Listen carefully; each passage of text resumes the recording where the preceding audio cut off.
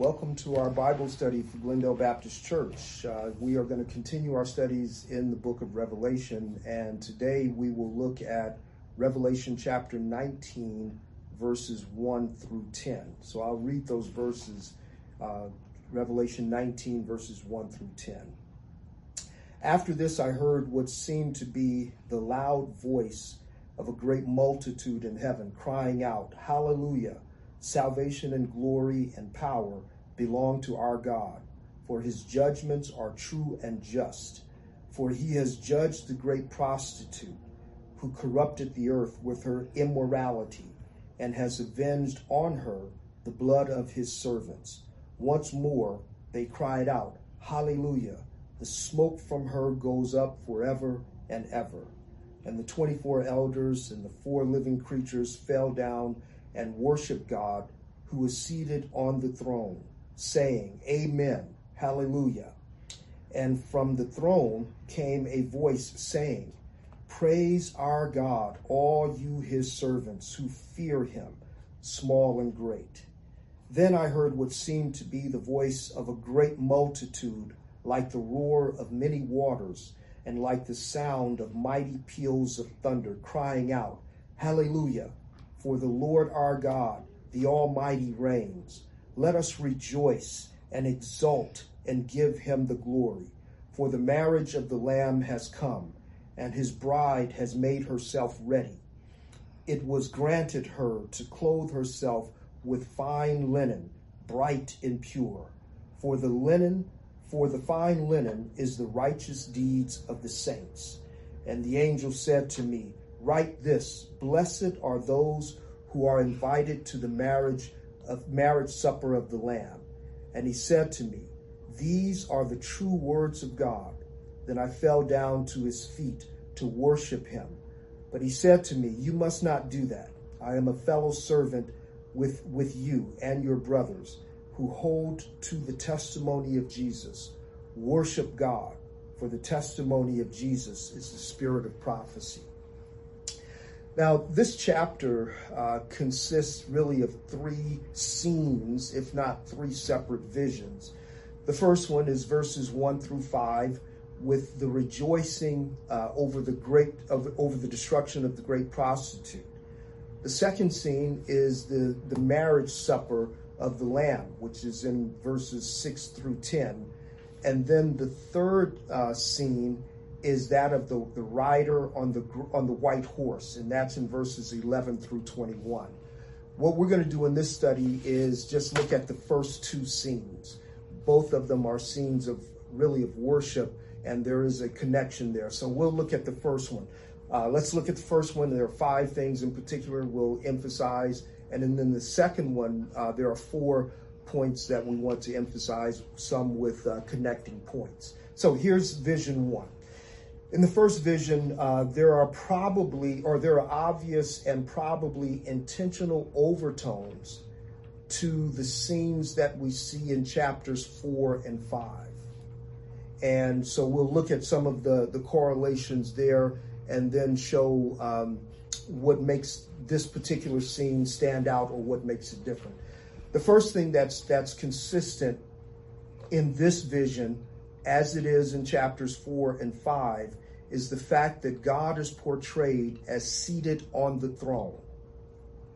That's, in other words, he is seated as not only the sovereign ruler, but really he's seated on the throne. And we see that clearly in chapters 4 and 5, that God is seated on the throne, and then we have all of the things that take place around him.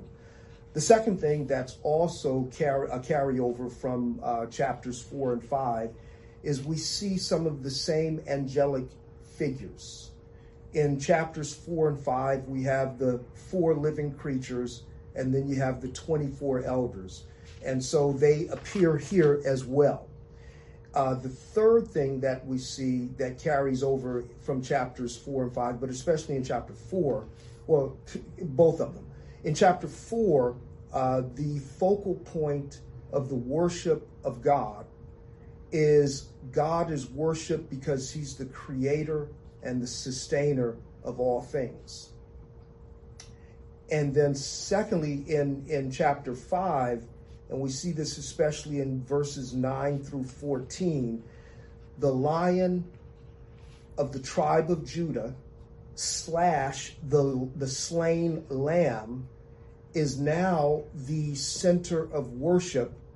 And the reason he is the center of worship is because he alone is able to unveil the content of the scrolls. So in chapter 4, God is worshiped. Presumably, we could say God the Father, but we see even from chapter 1 that Christ is the one that's also seated on the throne. But the triune God is the object of worship in chapter 4 of Revelation because he is God and because he is the creator and sustainer of all things. Mm-hmm. And I've often made the comment that this is a reflection of what worship was before the fall. And this is what worship ultimately is about. Worshiping God as God because he is the creator and the sustainer of all things. In chapter 5, the theme of redemption is central to that worship. Not only is the Lion of the tribe of Judah / slain lamb worthy of receiving worship because he alone is able to unveil the contents of the 7 scrolls, but also because he has redeemed his people. But here in Revelation 19, God the Father is worshiped because of his just judgments. So there's a carryover from chapter 18 where God is just in condemning the harlot. But he is the object of worship because of his just judgment against the harlot. So as you look at it, it says in verses 1 and 2, and I'll pick up in the B part of verse 1. Hallelujah, salvation and glory and power belong to our God, for his judgments are true and just. For he has judged the great prostitute who corrupted the earth with her immorality and has avenged on her the blood of his saints. So God is worshiped because he ultimately brings just judgment to the harlot and because he avenges the blood of the saints, all of the suffering of the saints. And remember early on in our studies, we emphasized that, and I think it was Dennis Johnson in his commentary, Triumph of the Lamb, he mentions that in chapter 6, it says of the martyrs that they cry out from the throne of God, how long, O Lord?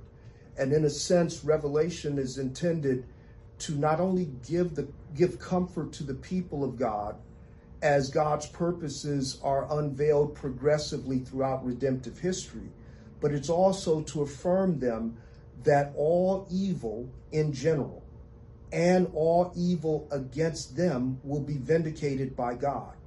So in this scene of worship, God is worshiped and he is praised because he who has redeemed his people has brought final judgment against the harlot, and he has avenged the loss of life and the blood of the saints.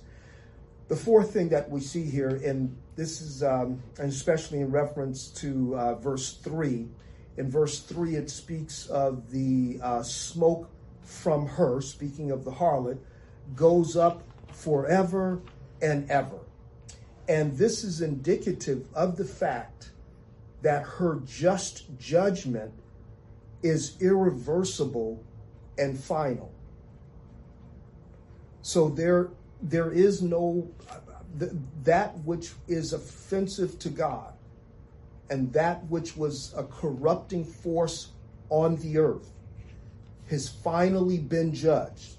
Now we'll see it in greater detail later, but her judgment is forever, and it's almost as a contrast to the incense that's portrayed earlier in Revelation, where the smoke of the incense, which John is told, that's the prayers of the saints that are forever before the throne of God. So when God renews the earth, and when God removes all sources of offense to his holiness and to the people of God, their prayers are no longer going up. But what does go up forever and ever, in essence, is the judgment, the smoke of judgment of the harlot. So the prayers of the saints will be no more, because we will be in perfect and eternal fellowship with God.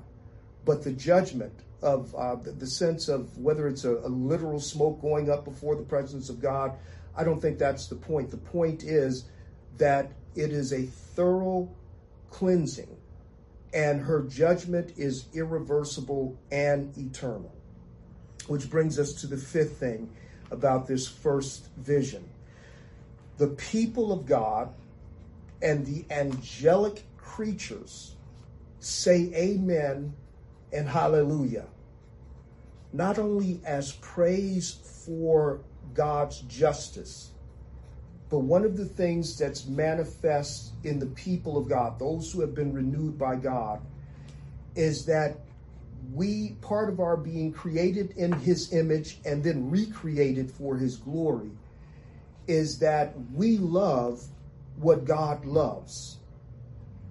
And to love what God loves also means to hate what he hates. Part of our challenge in this world, and part of our growth in grace and our growth in sanctification, is learning to hate sin for its sinfulness. So this joining in, this is not, and it won't be understood by people who are necessarily outside of Christ, because somehow rejoicing in destruction can't be reconciled. It's like you shouldn't, it's like a perverted thrill. But in essence, what we're doing, the praise of the people of God and even of the angelic beings, which represent the voice of the people of God, is that which honors him, we glorify in it. We rejoice in what honors God, and equally we hate what God hates, and we hate what hates God. So all of a sudden, in this eschatological moment, it is the purest expression not only of our love for a holy God, but our love for the holiness of God. So we are not the ones that are judging. God is judging. And we join with the unfallen angels in rejoicing in God's judgment, his just and holy judgment. And it's not by rote. It's because we truly will reach that point in our sanctification, in our glorification. We truly hate sin for its sinfulness. And therefore we rejoice in the fact that sin is getting what it deserves. We see throughout the scriptures that not only are we told what God requires of us and how we should conform our lives, but in various places it talks about loving or being in agreement. So it's not just not doing something, but being in agreement with those who do that which is wrong. So to those who commit various sins, and then those who love those who do what is sinful. That's part of our fallen nature. So in the eschaton, when God has redeemed us and we see the harlot for what it is, and we see her receiving the judgment that she deserves, there is the holiness of God communicated to us, where we rejoice in holiness, and therefore our hatred for sin is what it's supposed to be. And it's our hatred of sin, not just a personal vindictive sort of thing. It's not petty vindictiveness, just glad that they got their comeuppance. No, there is a beautiful hatred for sin for the sake of its sinfulness. And that's what's portrayed here. Now, That's what leads us then to this second vision, which is, in broad terms, it's the marriage feast of the bride. And as I mentioned, there are four things here, but they are kind of layered. And so the first thing to note is the threefold description, because this is, even though it's a vision, it's as much auditory as it is visual. So there's a threefold description of the sound that John hears. Notice in verse 6, then I heard what seemed to be the voice of a great multitude, like the roar of many waters, and like the sound of mighty peals of thunder crying out. And it seems as if these sounds are coming from one source. Notice he says a voice, and that voice is described in this threefold manner. The voice of a great multitude, the roar of many waters, and the sound of mighty peals of thunder. Now, Dennis Johnson, again, is helpful here in his work in Triumph of the Lamb, and Greg Beale's commentary says something similar. But what's reflected here are three things that are reiterated throughout the book of Revelation. One, the voice of many, the voice of the multitude, the great multitude, is usually in reference to the redeemed. And we see that even in chapter 19 and the very first verse. After this, I heard what seemed to be the loud voice of a great multitude in heaven. That imagery, that metaphor is seen throughout the book of Revelation, referring to the multitude of the saints, whether it's in worship and praise, but this is in reference to the multitude of the saints. Secondly, when it refers to the voice of the sound of many waters, that actually corresponds to the voice of the Son of Man. In chapter 1 of Revelation, the initial imagery that John gets of this of the Son of Man, corresponding to the visions of the Son of Man in the book of Daniel. But in chapter 1, verse 15, it says this about him, that his feet were like burnished bronze, refined in a furnace, and his voice like the roar of many waters. So this refers to, the voice of the multitude speaks of the multitude of the redeemed. The sounds of many waters refers to the Son of Man, which is a reference to the redeeming work of the Son of Man and the eschaton. And then thirdly, the sound of mighty peals of thunder. And I'm going to depart from Dennis Johnson on this one. He equates it mostly with the scene that you see at Mount Sinai and the giving of the law. But I see a couple of other points of reference here that is not just that, but let's look at the way the phrase is used in the book of Revelation itself, in chapter 4, verse 5, and then also we'll look at chapter 8, verse 5. In chapter 4, and I'll begin, in verse 5, it says, from the throne came flashes of lightning and rumblings and peals of thunder. Before the throne were burning 7 torches of fire, which are the 7 spirits of God. And then in chapter 8, also in verse 5, a description, similar background, but in verse 5 it says, then the angel took the censer and filled it with fire from the altar and threw it on the earth, and there were peals of thunder, rumblings, flashes of lightning, and an earthquake. Now that is similar to what takes place on Mount Sinai, but I think what especially as we see it here in the book of Revelation, what brings those two scenes together is God is portrayed in either his throne room or the presence of his altar. so that God is presented as sovereign judge. And that's, so I'm not disagreeing with Dennis on this. I would just flesh it out a little more to say that rather than Sinai, which with Sinai we certainly think in terms of the giving of the law. And there is a point of connection there, by the way, because what's seen here is the God who has now prepared this wedding feast, is the one who has judged the harlot.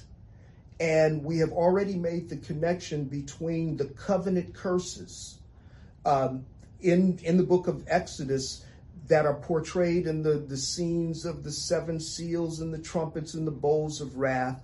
So ultimately, this is God portrayed both in the seat of judgment and his throne of glory. So he's the sovereign judge. So both of those are kind of wedded together.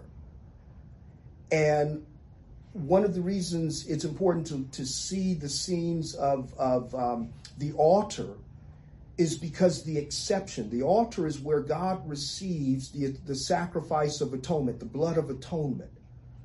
So for those that he sees the blood of atonement, then that's where we're getting into with that's where it's feastal, that's where it's festive.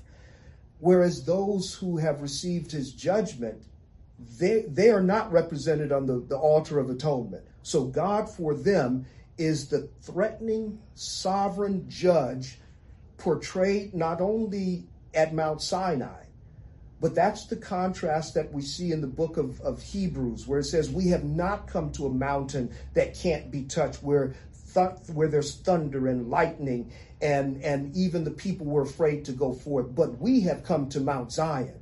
And what's the difference? It's not God's judgment. The difference is God's wrath has been poured out for us on the Lamb. Therefore, his just judgment is averted. But for those that we see in the first 5 verses, the harlot and everything associated with her receives their just judgment. So here's what John hears in this, almost from a singular source. He sees those 3 things coming together. The multitude, represented by the voice of the multitude. The Son of Man, represented by the sound of many waters. And he is the go-between between the multitude and the peals of thunder. He is the one who has averted the wrath of God. So in that singular sound, that singular auditory vision, what John sees coming together are the elements of God's justice and his grace. I remember that, or there's a great line in Romans, that he is both just and the justifier of those who come to him by faith. And that's what we see coming together, converging in those 3 voices or those 3 sounds. The second thing to note is in verse 6b all the way through verse 8, which is the announcement that is made from this triad of voices. So beginning in verse 6b, and then we'll go all the way down to verse 8. It says, praise our God, all you his servants, you who fear him. Oh, excuse me. B, I'm sorry. I'm reading the earlier verses. In 6b, hallelujah, for the Lord our God, the Almighty reigns. Let us rejoice and exult and give him the glory. For the marriage of the Lamb has come, and the bride has made herself ready.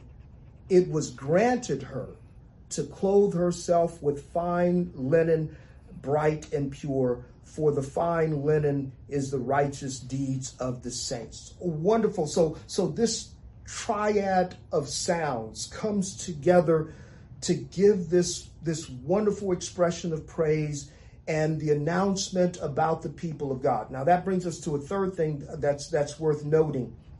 And by the way, this announcement corresponds to, or really is a recapitulation of the seventh trumpet.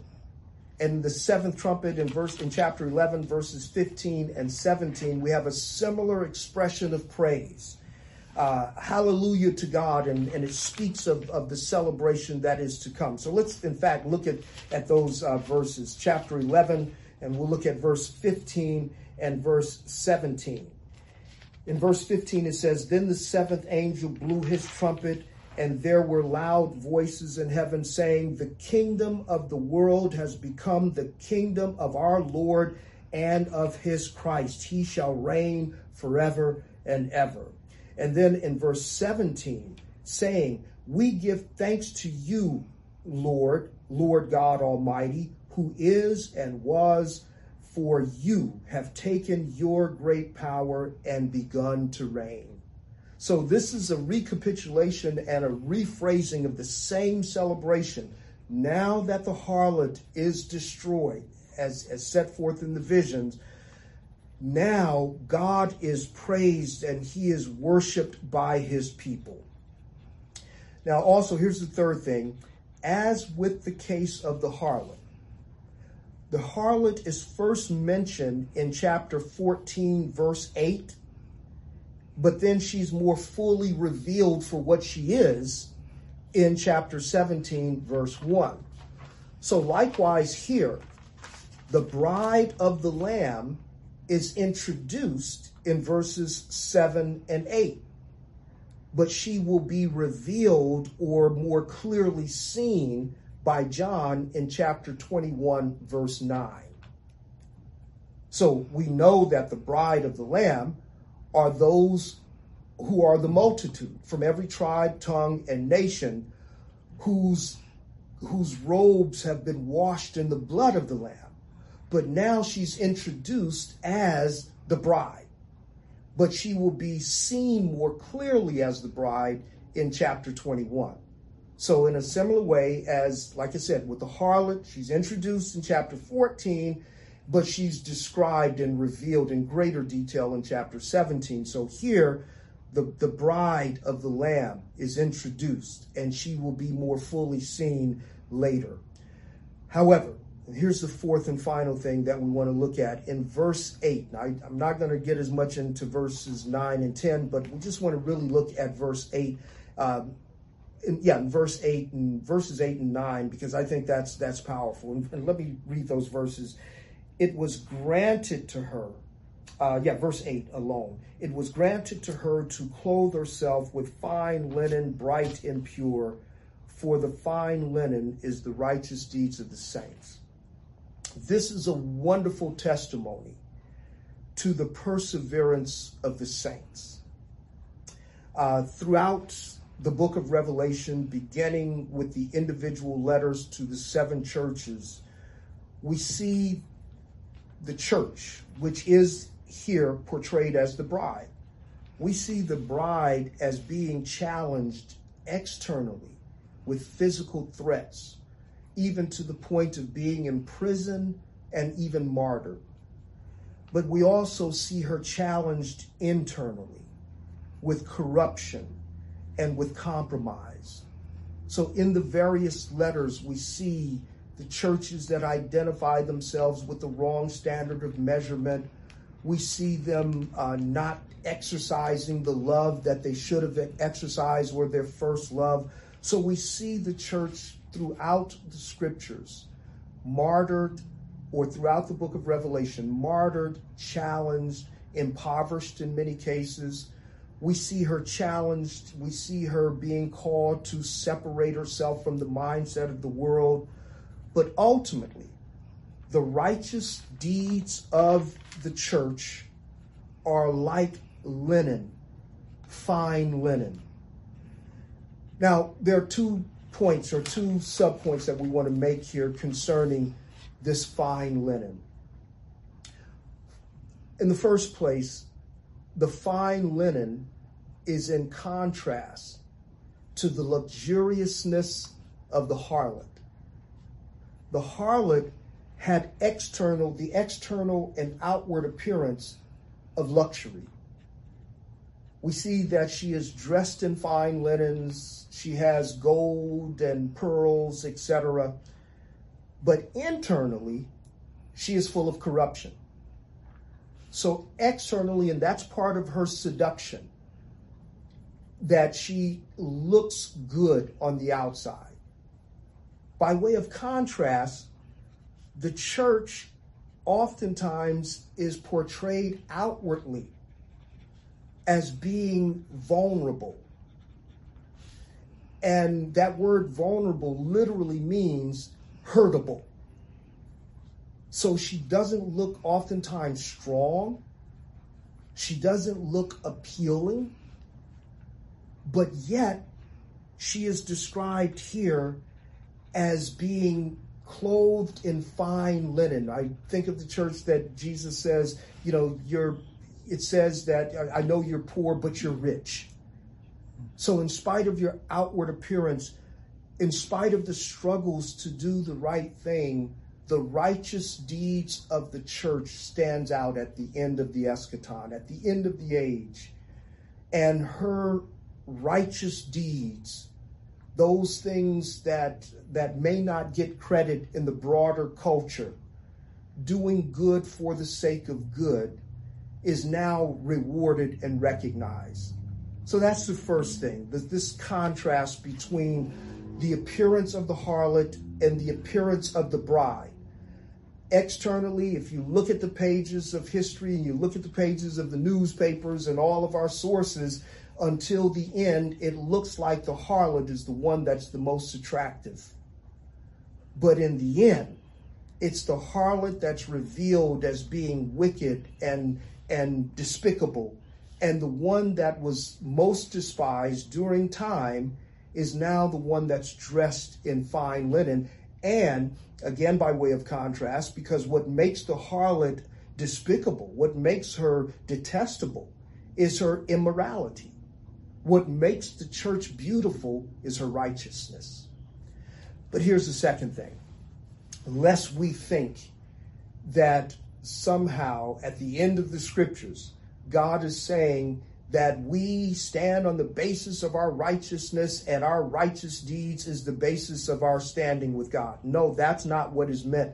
When it says that the fine linen of that dresses the bride are her righteous deeds, that is a reminder to the church that our imperfect works, and they are imperfect. Just go back through those letters again.